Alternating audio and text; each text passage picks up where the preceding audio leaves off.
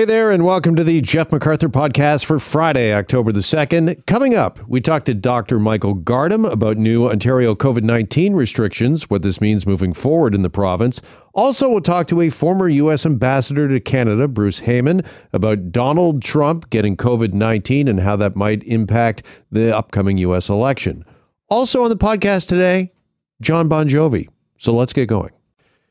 And we're back in a very busy Friday. Let's get right to the breaking news of the hour. New restrictions coming to the province. As you just heard last hour here on Global News Radio, masks will be mandatory at workplaces and while shopping.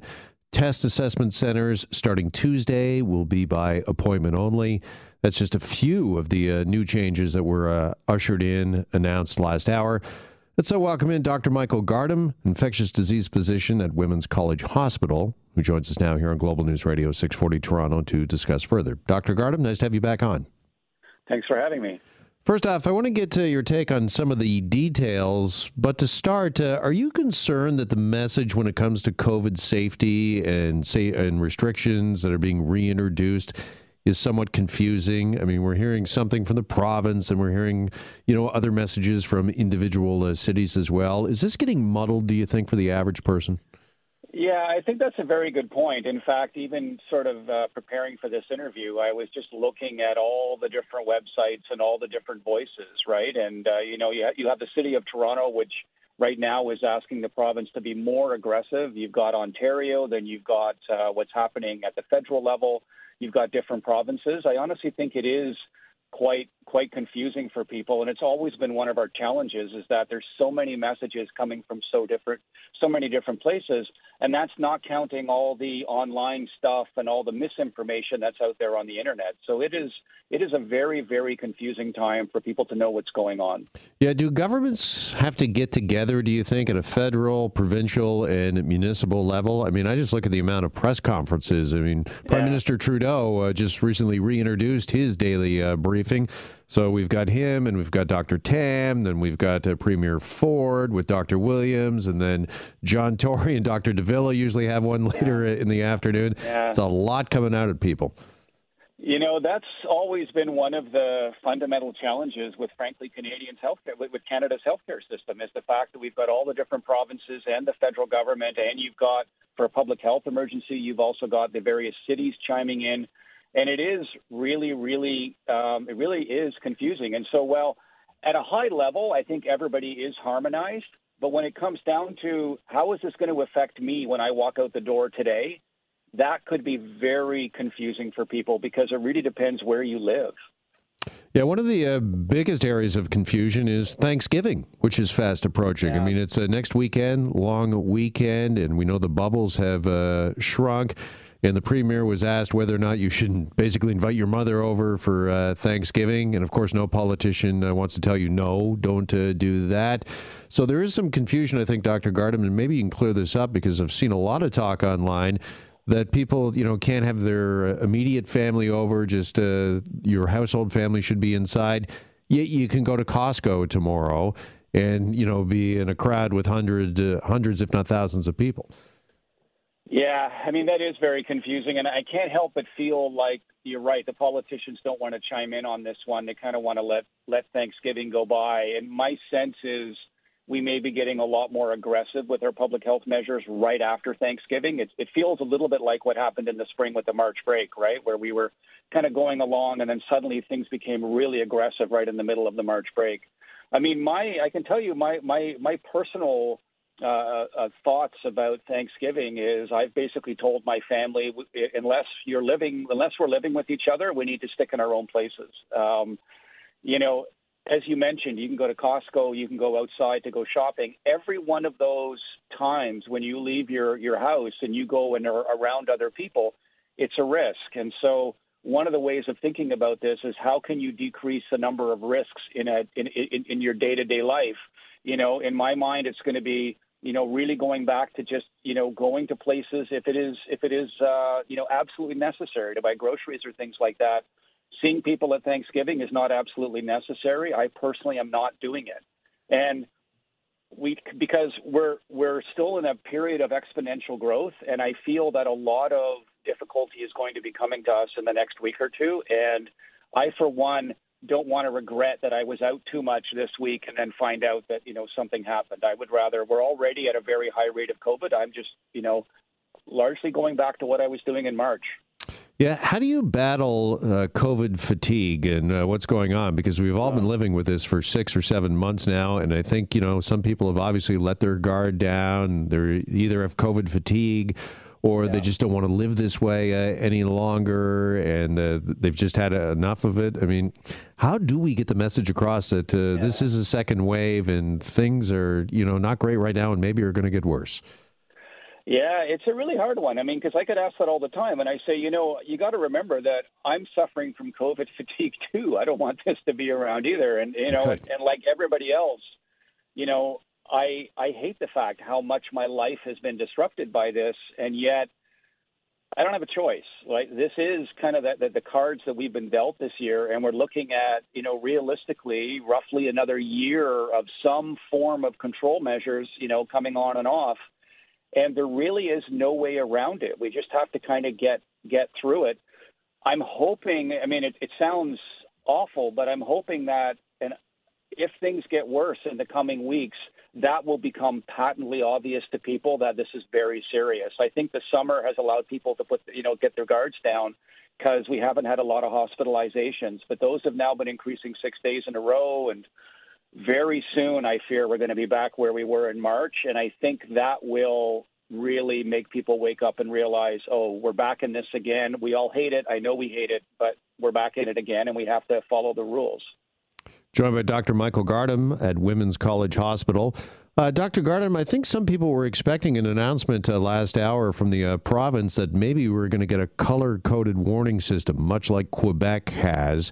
The Premier was asked about why he's not instituting that. He says he's had conversations with Premier Legault, and he says it's confusing the public. Do you think it confuses the public, or would that help simplify things, as we were mentioning off the top, that there seems to be a lot of confusion about the restrictions? Would that help people understand, do you think, a little better where the hot spots are and what's expected in certain areas?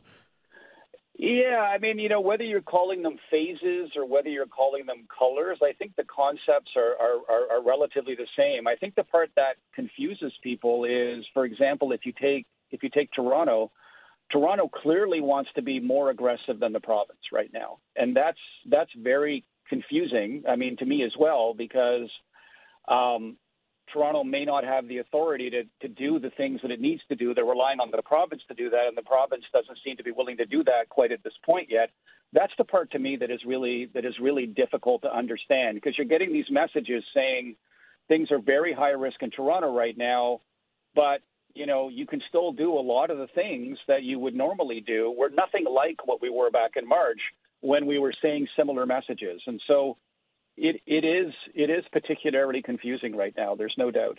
I also wanted to ask you about testing, because the other big piece of news coming out of last hour's press conference is starting Tuesday in the province, testing is by appointment only. Now, the Premier says he doesn't want people with the cold weather coming standing in long lines outside, which is understandable, and that might take care of that problem. But by appointment only, are our testing numbers going to go down, do you think? Can we still do the same number of tests? Yeah, I mean, I certainly, right now the number of tests is limited by actual lab capacity, right? We can swab more people than we can actually test the specimen. And so, integral to any testing strategy has to be to continue to increase the lab capacity. And then, in terms of the waiting for appointments, I mean, what I worried a bit about when I heard that is, well, if I've got symptoms today and I can't get an appointment for a week, how exactly is that going to work? And so, we're going to try this and we'll sort of see where it goes. But that, again, is something which is, I think, honestly confusing for people, understanding when and where and how they should get tested. I mean, honestly, I work in this field and I spend my days going through the different documents to understand what's going on. So I can imagine somebody who doesn't do this for a living, how incredibly difficult it would be. Yeah, without a doubt, because the message, it seems to have shifted. It's no longer, whoever wants a test can get a test. As you mentioned, you have to have symptoms, and if you can't get an appointment for a while, is there a fear that people might think, well, I'm just going to hope it's a runny nose or sore throat and go to work, go out in public without getting proper testing. Well, that's the worry, right? And you want to make sure that, I mean, testing is really one of the key cornerstones to any sort of COVID control measures. So we need to make sure that that is readily available for people and that they can get it quickly. If the appointments work, then that's fantastic. I worry that they may not work as well. And you have to remember, it was only a week ago that the province announced it was opening up more testing centers. So there is a lot of sort of changing gears on the fly here, and that's the part I think I'm looking forward to this settling down a bit, where we get a very clear message going forward. Just finally, Doctor, on this, how do you balance what is public health and people's physical health and their mental health? I mean, does that have to be obviously a priority as well, that we have to think about that? And if we go right back into a lockdown mode again and we start closing a number of businesses and people can't, kids can't do their sports and families can't gather, that also has a significant impact. It absolutely does, and those things are very important. And I've been always one to advocate trying to literally walk down the center and have enough control measures that we can keep a lid on this and it doesn't boil over. But at the same time, we're not shutting everything down. And one of the dangers you get into is that if you drag your feet on modest control measures, you get into a point where you have no choice but to be really aggressive with your control measures. And so that's why people like me and others have been advocating for more aggressive measures even a few weeks ago, but not to the extent of actually shutting everything down. Now I worry that, now that we have the highest numbers we've ever had in the province and they will continue to increase, we may have no choice but to shut everything down. And that's the part that I find particularly frustrating, because you're right. Nobody is tolerating this COVID period well right now. I know I'm not, and I'm sure nobody else is either. Dr. Gardam, before I let you go, I would be remiss if I did not ask you about the other big piece of news regarding COVID today, and that, of course, is that President Trump and the First Lady have tested positive. Trump is a man in his mid-70s. He is technically obese and obviously in the pretty vulnerable group here. He absolutely is. And the other part we don't know, the New York Times had a good piece on this morning, which is we actually don't know the president's medical history really at all. So we don't know if he has coronary artery disease, for example. We do know he's got high lipids because he's on medication for that. But all those things, I mean, being male over 70, being overweight, maybe having coronary artery disease, those are all significant risk factors. And, he's fortunate at this point that he has mild symptoms, but as we know with COVID-19, you can have mild symptoms for several days, and then it can take a real downturn. And so he is by no means out of the woods at this point, just with mild symptoms. Things could certainly change for him. So the next 7 to 10 days, pretty critical. Absolutely, and the whole world's going to be watching. Without a doubt. Dr. Gardam, really appreciate your time with us on this Friday. Thanks so much. Have a safe weekend. Thank you. You too. Bye-bye. Dr. Michael Gardam is an infectious disease physician at Women's College Hospital.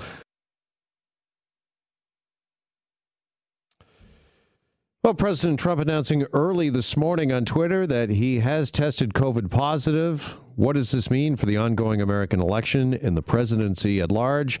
Let's welcome in Bruce Heyman, who is the former U.S. ambassador to Canada. He is also the author of The Art of Diplomacy, Strengthening the Canada-U.S. Relationship in Times of Uncertainty, and he joins us now on Global News Radio. Bruce, good afternoon. Thanks for joining us. Hey, it's a pleasure. All right. As we were just talking with a medical expert before the break, Trump obviously is in a vulnerable category when it comes to COVID. If he ends up hospitalized, much like Boris Johnson did earlier this year over in Britain, the British Prime Minister, what is the protocol when it comes to that sort of thing there in America? So the protocol when a president is incapacitated is that they turn over authority to the vice president. And so this has not happened very many times in our history. Clearly, if something tragic happens to a president, which has happened several times in our history, then it's turned over completely to the vice president. But there's some temporary authorities that are given and handed over, as well as the use of the 25th Amendment, which would allow the cabinet to take over authority if he isn't able to hand it over directly. So, look, there are paths here, and I wouldn't be overly concerned about the operation of the country as much as I'm concerned about the seriousness of this pandemic and the lack of seriousness that the administration has had from the very beginning. And now, unfortunately, they're feeling the ramifications of that right there at home. Yeah, would the 25th Amendment be invoked if Donald Trump, the president, if he is moved just to a hospital, or would he have to be, incapacitated on a ventilator in an ICU for that to happen? That's a really good question. And, we're in, new territory here. Mm-hmm. I think a combination of the medical professionals along with the vice president and the cabinet would have to make those decisions. But look, we do know that many times people who have, been impacted with COVID, it impacts their ability to process clearly and think clearly. And there are many critical decisions that a president needs to make on a daily basis, and especially if somebody tries to take advantage of that weakness. So, look, that's a great question, and it's something that I hope we don't have to face.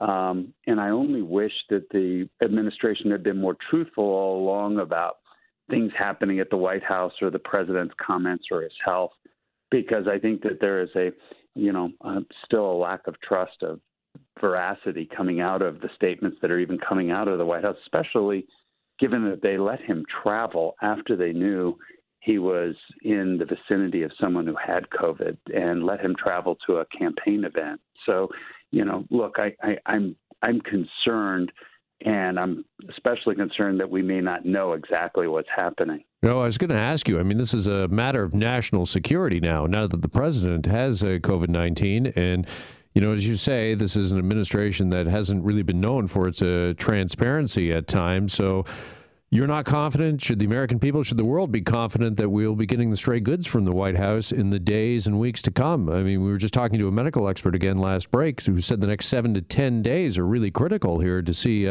whether or not the symptoms the president's experiencing here really turn bad. So it's a fine line. They want the White House is going to want to continue to provide information to give confidence to the American people that the country is in safe hands, and yet at the same time, they have had these challenges, as you mentioned, in telling the truth. And so you have a whole group of reporters there. Remember, this did not come out as a result of a statement from the White House. This came out when a reporter disclosed that Hope Hicks, the advisor to the president, had tested positive. And then the entire press corps pressed the White House, and that's when the president disclosed last night that he had been tested and tested positive. So, we're not forthcoming. Look at the difference between the Biden campaign and the Trump campaign, or the Biden, handling of this. His doctor put out the statement with regard to his, reaction to COVID being negative. That is the Vice President Biden. And that the president did it on a Fox News show and then tweeted it out himself that night. So look, we have a very different approach going on here. Yeah, should that debate the other night have happened? If they knew that President Trump had possible exposure, that Hope Hicks had been undergoing testing or had not been feeling well, was exhibiting symptoms. Should that debate have happened? Was there enough protection, do you think, there for Biden, Chris Wallace, and others? It appeared that they were more than 6 feet apart on the debate stage, but sometimes TV can be deceiving. I don't know if we really know. What we don't know is what they knew and how much they knew at the time. But look, we're forgetting a little bit. This is, we're here at the end of the week. At the beginning of the week was the disclosure of his tax returns, that he paid like $750, and for 10 years he paid nothing. Then, of course, we had the debate where he wouldn't repudiate, white national supremacy groups, and at the same time made fun of the Vice President Biden because of the mask he was wearing. And then the week goes on, his former campaign manager gets arrested and put into custody for, aberrant behavior, and hope he's well. And then his wife, the tape of his wife making comments about being First Lady and what her perspective was about Christmas and how she used really foul language talking about what she was doing as First Lady. And now you have this. after his staff member had COVID and they didn't tell anybody. This is a really bad week for America, and it's a particularly bad week for Donald Trump and his team. I wish him well. I hope he gets better, really do.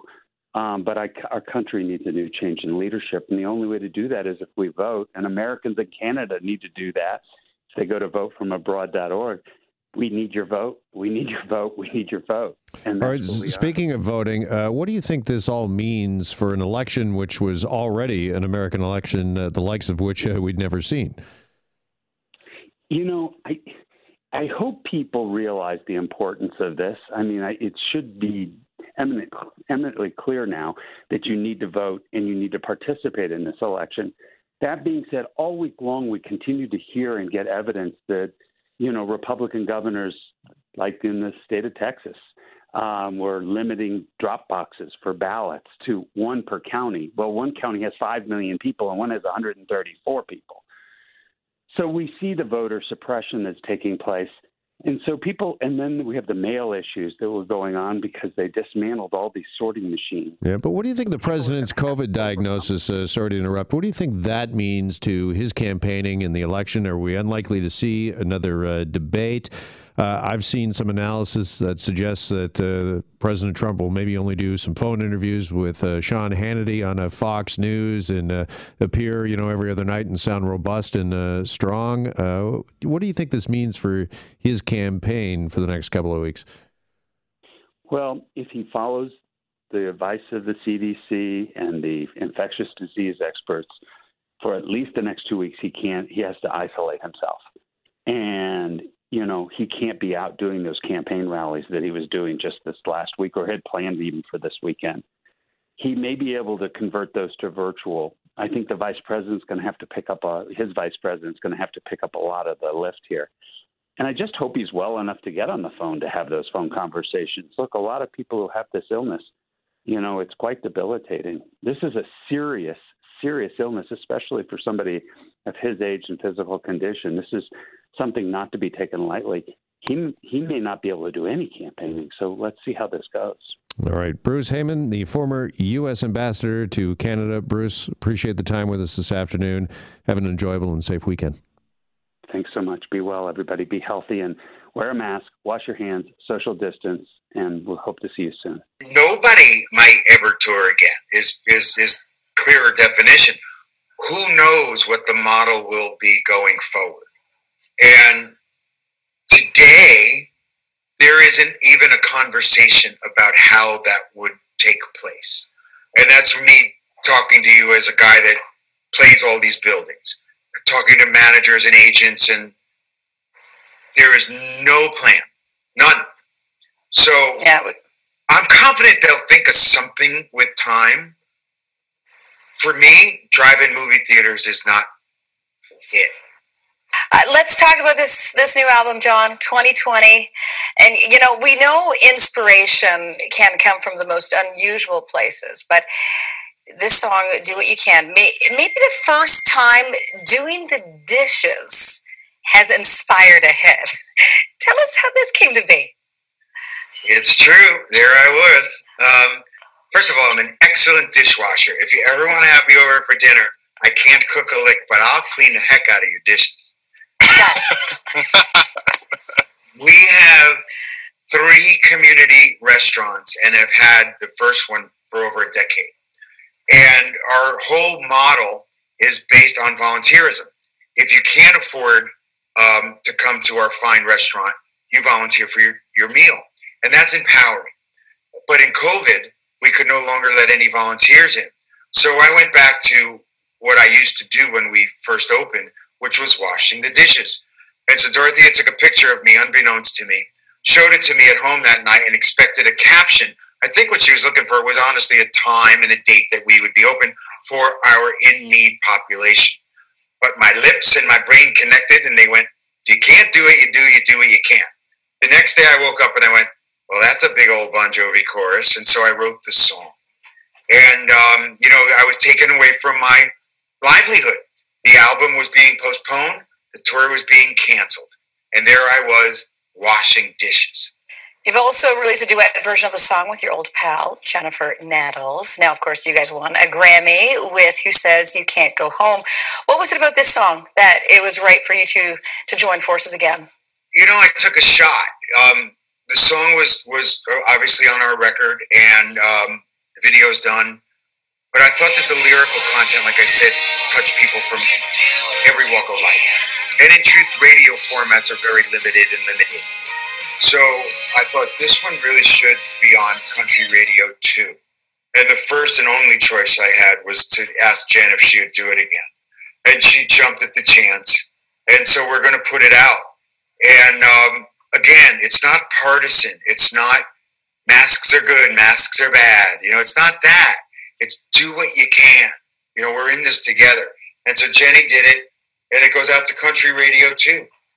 With regards to American Reckoning, and we're talking about reflection, I know you felt compelled to write that. Yeah, so much so that I was willing to risk in this day and age, you know, this cancel culture, putting myself out there. You know, it'd be much easier to write another love song and try to, you know, have a hit song that way. But sometimes you have to say what's on your mind. And in that case, you know, these are crazy times we're living in. But the movement, I believe, is starting to really resonate. And I was aware of white privilege. I was aware that I fill the bill. And I'm aware that, you know, it's America's reckoning. And I hope it's, you know, it's going to really mean something this time. Now, we understand as well that you played this album fairly early on for a fairly famous friend, Sir Paul McCartney. And I'm wondering, John, what is that like? Because it can go one of two ways, I think. It can be the most exhilarating experience ever when you play your music for Sir Paul, or you can just be so stressed out about it. What was it like? You know, I'm blessed that I'll be brave enough to actually say I think of him as my friend. And that's quite a statement for a guy like me to make, as opposed to, yes, I've met him on several occasions. But we're neighbors, and we get to see each other in the summer times. And so last summer, I was so proud of a number of the songs on the record that I'd asked him to come over and hear them. And the two of us sat in my living room, and we did. The whole summer, the whole year goes by, I don't release the record. And this summer, we're together. And he says, I've heard about American Reckoning. You know, let me hear it. And I said, yeah, but those great speakers are upstairs in my bedroom. And he goes, well, let's go hear it. And I go, this is like being 15 years old and going up in your room to listen to the Beatles records, except I got a Beatle. You know, and I played him American Reckoning and Do What You Can. And, you know, and to sit there with the greatest pop songwriter of all time ever, and one of the Beatles, is surreal. But I was so proud of the record that I wasn't shy about it. I was really proud of the record. Don't you actually call him Beatle Paul? I do. He thinks it's the weirdest thing, and I don't care. My respect is too immense. I don't call him Paul because that would, you know, think that it was too blasé. Oh, there's Paul. And I'm too old to call him Mr. McCartney.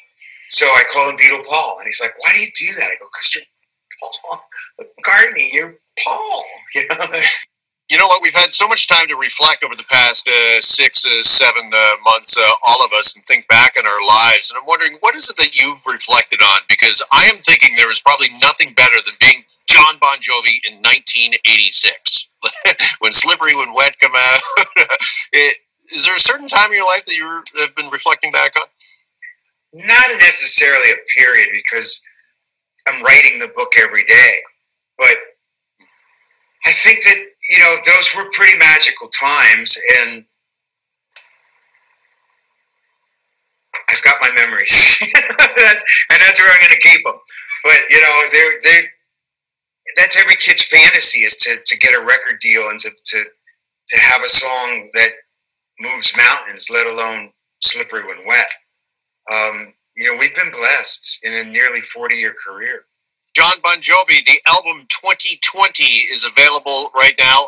Much like you hanging with Sir Paul McCartney, this is kind of, I think, for Karen and I, our Beatles moment. So great to spend some time with you. Thank you so much, Jon. Jeff, thank you. Carolyn, thank you, guys.